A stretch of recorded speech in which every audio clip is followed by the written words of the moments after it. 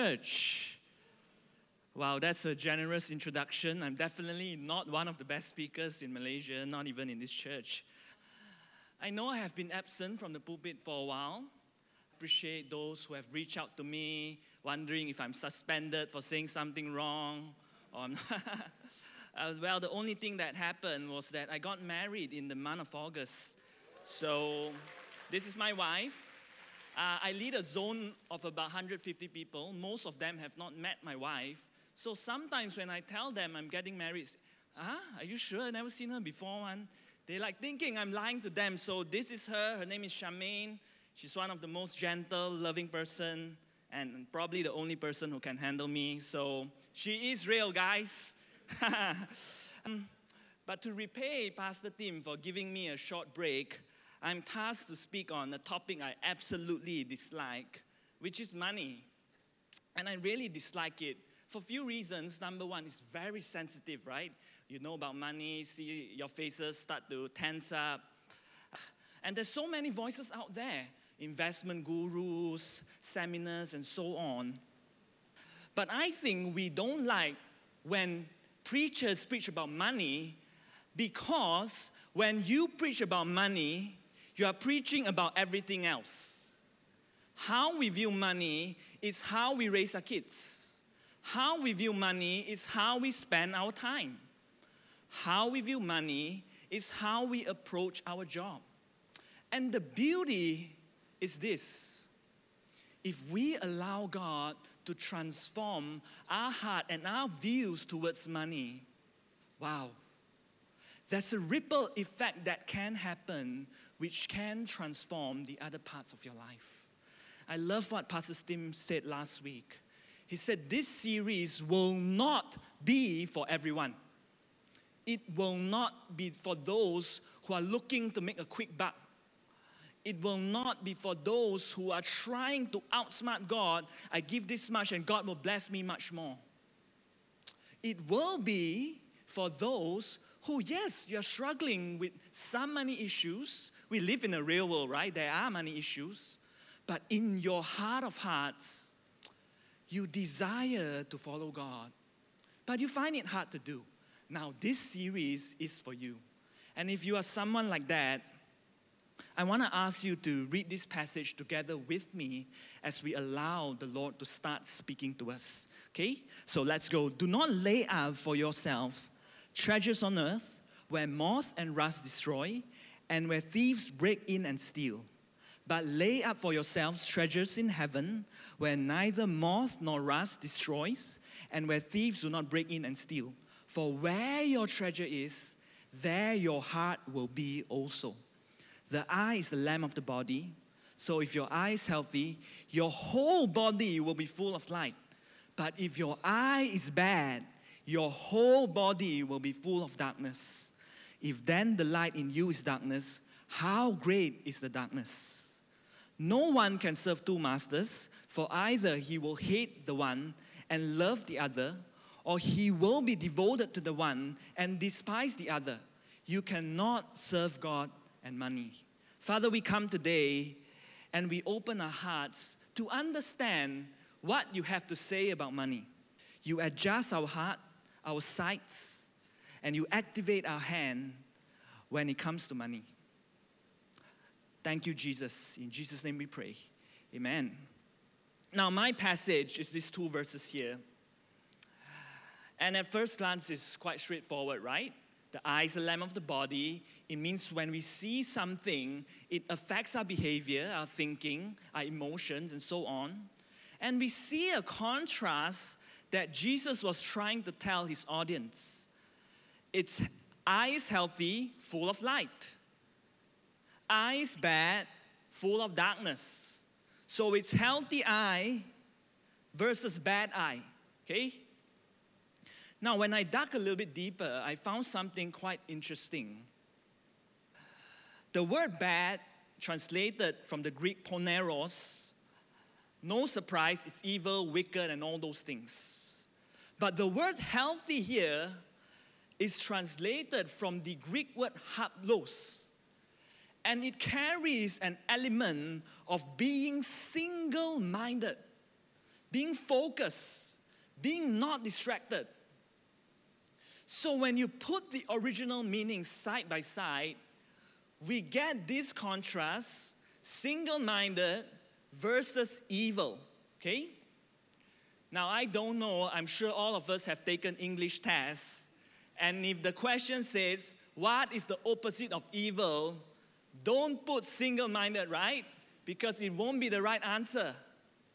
So in this tension, what is the author trying to tell us? I think it's this.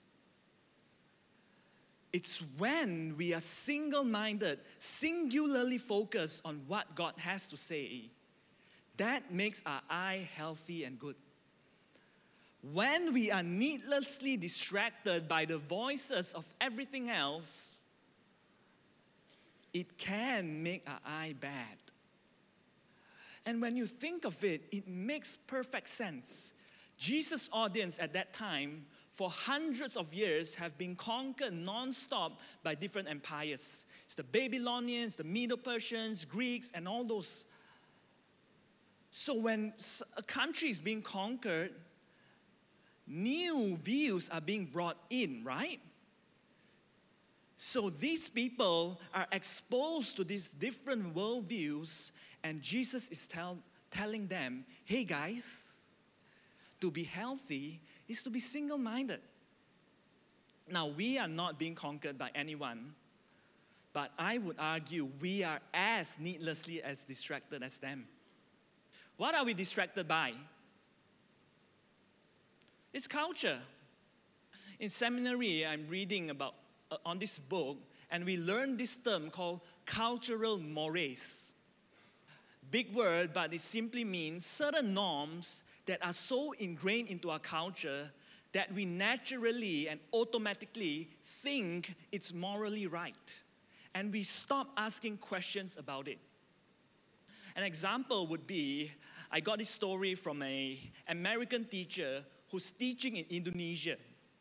So he was running his first multiple choice question test. And to bring some of you back down memory lane, your UPSR, SPM, or whatever you call it, we have a question sheet and we have an answer sheet like that, right? So we would fill in A, B, C, D, and all those things. Now, the thing about MCQ tests, all the students who don't study, they love it. Because even you don't study, at least you can fill in something, right? 25% chance of getting it right. And some of us boost those chances. We write A, B, C, D on the rubber, we flip it, and then we pray to God, oh, give me the right answer. We study the distribution. Wow, 5 A's already. The next one cannot be A. And we eliminate, right? A, B, C, D, B, and C doesn't make sense. I'll pick between A and D, and we do all those things. But all of us will agree, we will surely fill something in. Am I right? So Randy was conducting this test, and to his surprise, every single test paper that he received had empty answers. And he was puzzled. He was like, wow, my students are so lazy, they don't even want to guess. And he went to approach one of the students. He said, hey bro, do you know you can actually guess 25%, you know? And the student said this, I know. I was afraid I guessed it right. I didn't know the answer, so I shouldn't get it right. Now, most of us, I want to say that we are all honest people, right? But have we ever thought like that before? Why? Because of cultural norms. When it comes to money, are there certain cultural norms that are so ingrained into us that we have stopped questioning whether it's right or wrong? For some of us, it could be saving, frugality. For some of us, it's compounding interest. Everything we do is surrounding that. For some of us, it's expectations of the family. At a certain age, we need to own certain things. And we elevate these things to the status of God's authoritative word. Now, there's no problem with that.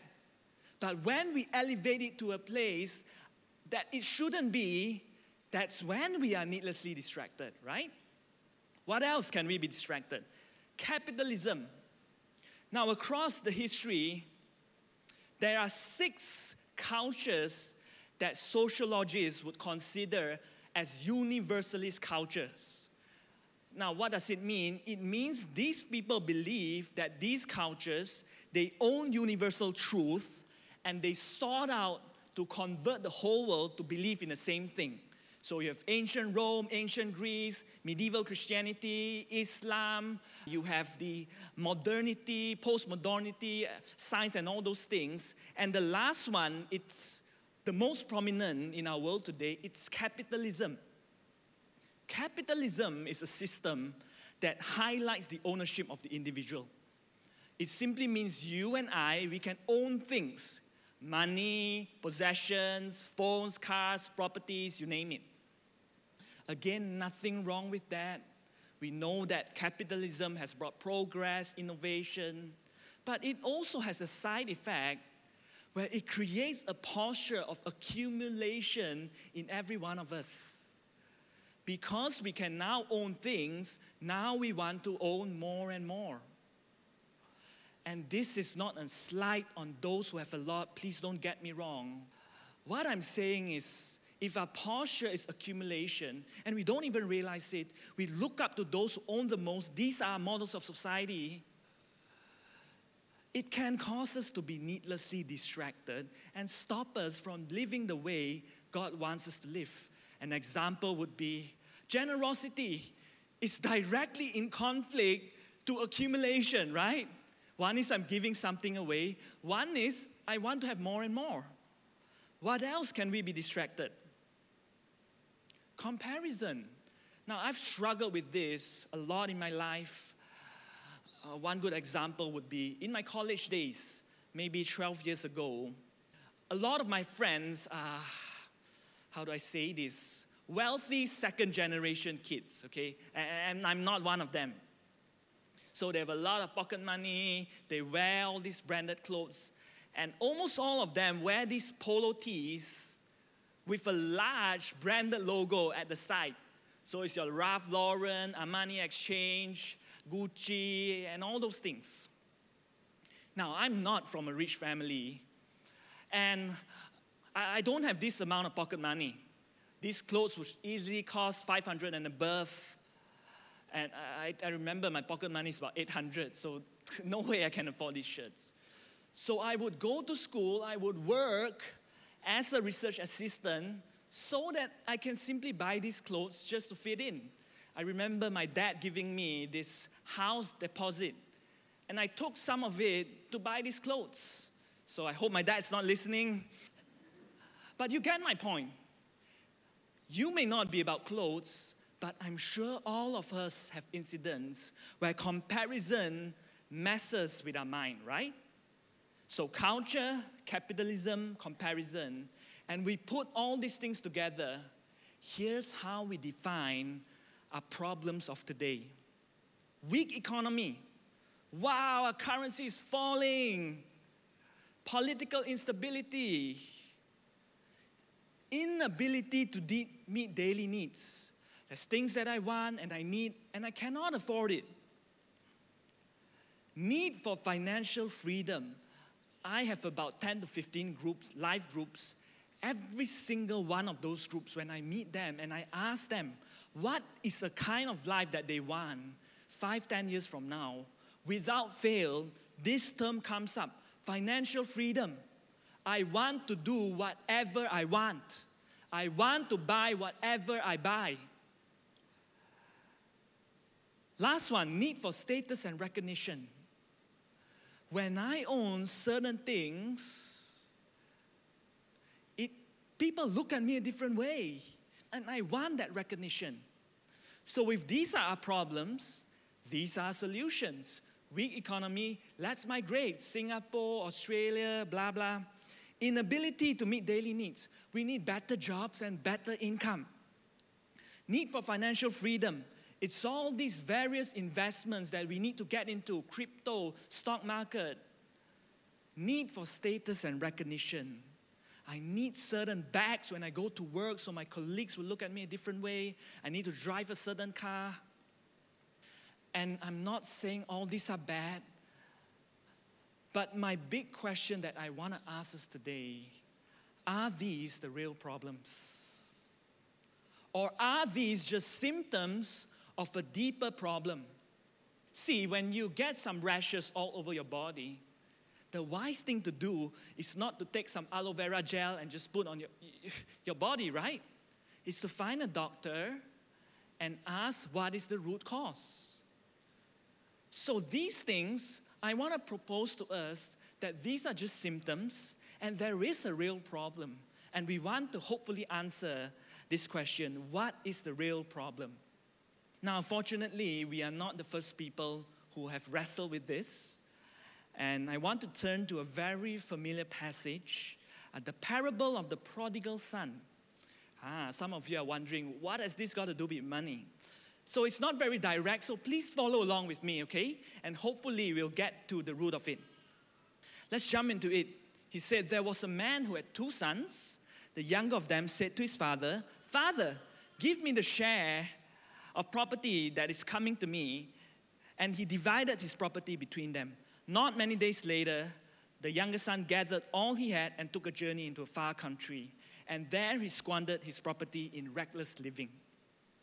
Now, to appreciate this passage, we've got to have a little bit of understanding on Israelite society. When we see this passage, sometimes we think, oh, it's a family of 3. It's a father, 2 sons, they live in a samedi, and he's asking for maybe half of his wealth. That couldn't be further than the truth. Now, the Israelite society, it's a tribal society. The smallest unit of the Israelite society is called a Bataf. It's a clan where there's the eldest member of the family, the patriarch, there's extended family, there's multiple generations, and a Bataf could easily include up to 30 people. When the patriarch passes on, the eldest son inherits the title, and hence he's given 2/3 of the family inheritance. Okay? So in our context, the first son, he owns 2/3. The second son owns 1/3. Now, in those days, their wealth is not like us. It's not in stocks, bonds, or liquid assets. It was farms, land, livestock, and these were their livelihood. They shared these among all the 30 people in the Bataf.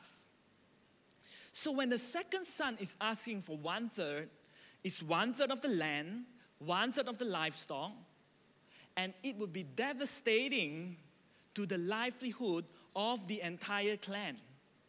Now, there's one thing about all these assets. We know that it's not very liquid. In those days, they don't have transparent markets like us. So how much does a chicken cost? How much does a cow or a land cost? We don't have these markets. So it would usually take a process of negotiation which can go up to months. Scripture specifically says here, not many days later. It means because of the pressure of the second son, the family had to do a fire, desperate sale, and with that, you won't get a good price. All these signs indicate that the second son had no care whatsoever of the livelihood and the well-being of his clan. So he took the stuff, the money, and he squandered his property in reckless living. Now, I won't go through too much. You know the story. Things didn't go too well for the son, but I want to point this out. What's the first thing that he did? It's not to go back. He went and hired himself. He went to look for a job. What else did he do? It says here, no one gave him anything. He went to beg. Now, why did he do that instead of going back straight away? He did not want to be at the mercy of his dad and his brother. And in those cultures, when a Jewish boy squanders his inheritance to a Gentile party, a ceremony called the kazaza was enacted. They'll take a large pot and smash it in the front of the individual. Let's say I'm the one who squandered, and they will start chanting, Eugene is cut off from the family. Eugene is cut off from his people. And they would have nothing to do with that individual after that.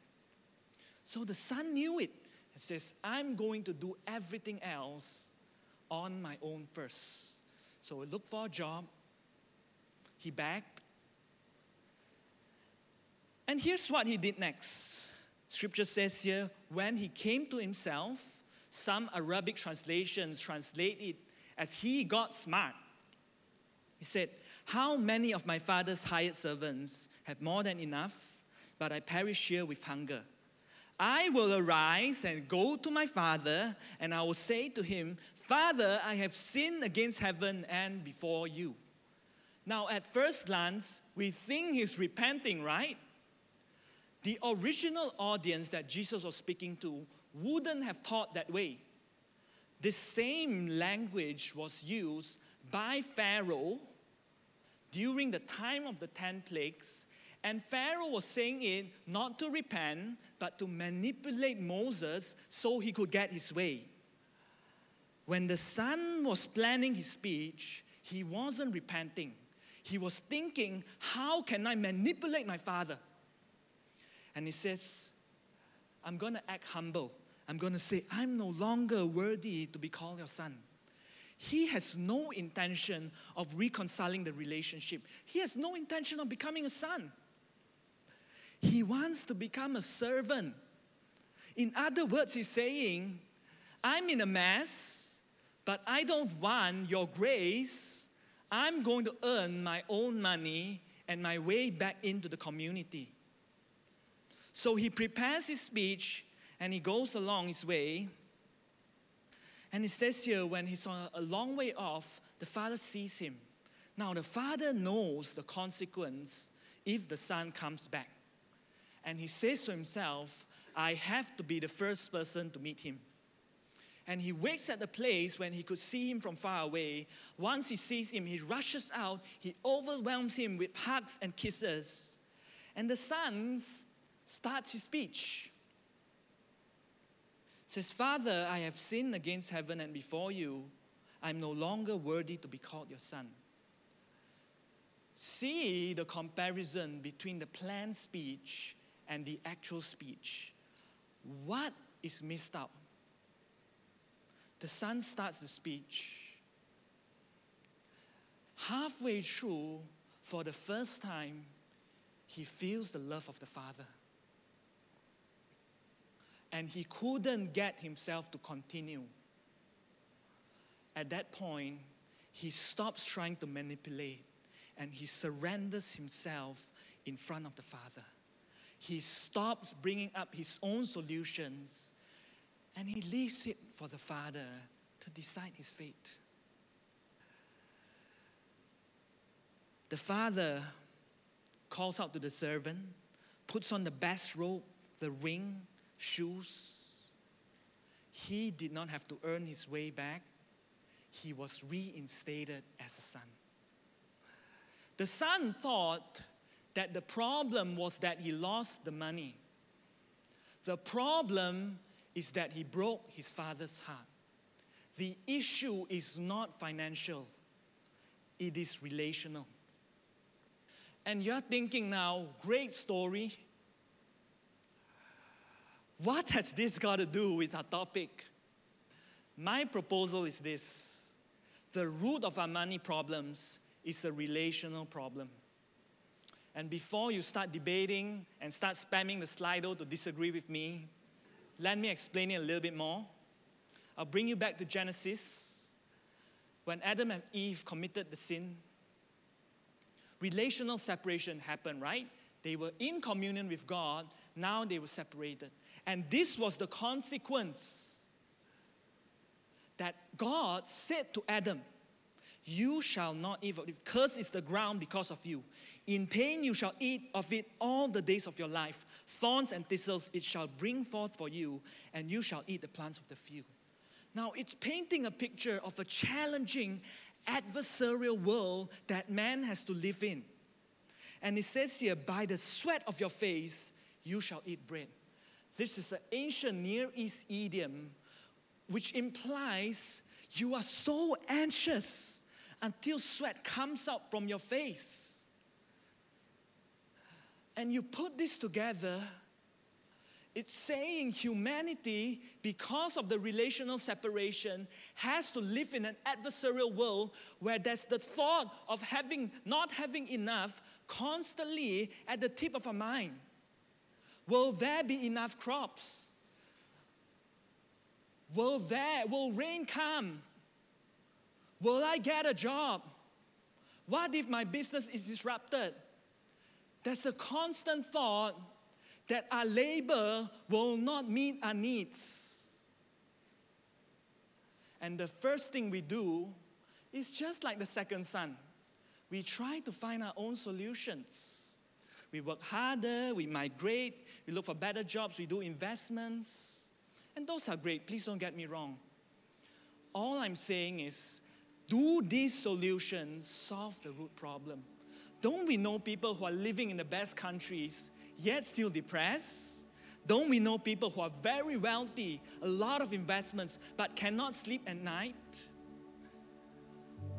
Can these solutions solve our problem? If our root is relational separation, the only solution is relational reconciliation. And today, we're going to spend some time doing communion.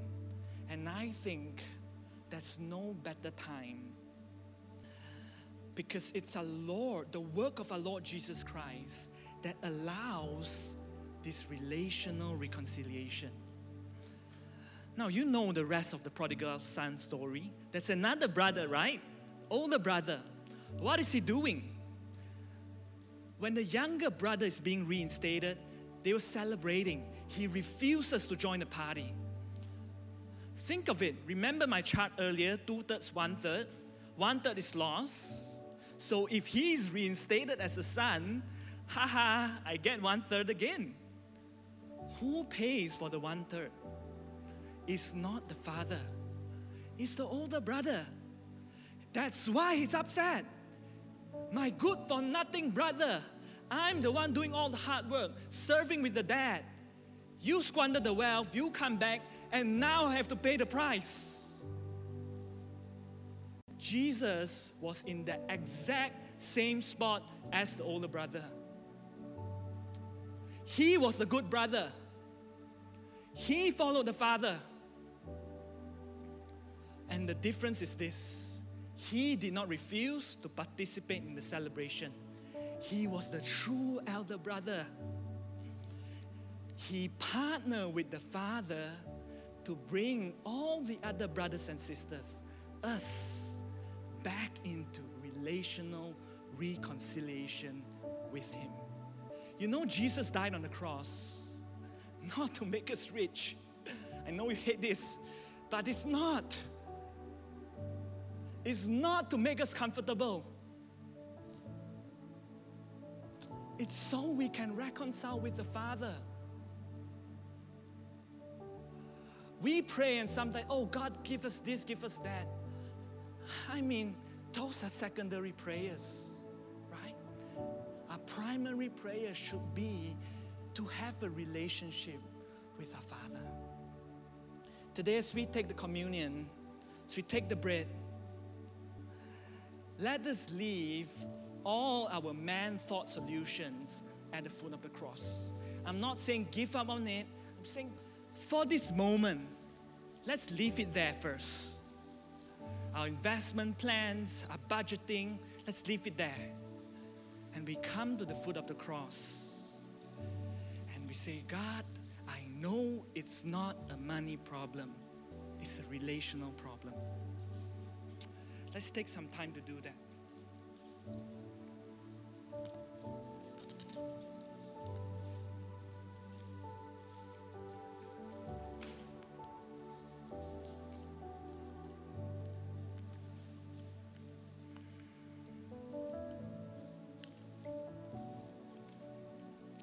As we take the cup, let's be like the second son who embraces the grace of the Father. It is then He's reinstated. It is then He's reconciled. As we take the cup, let us embrace His grace.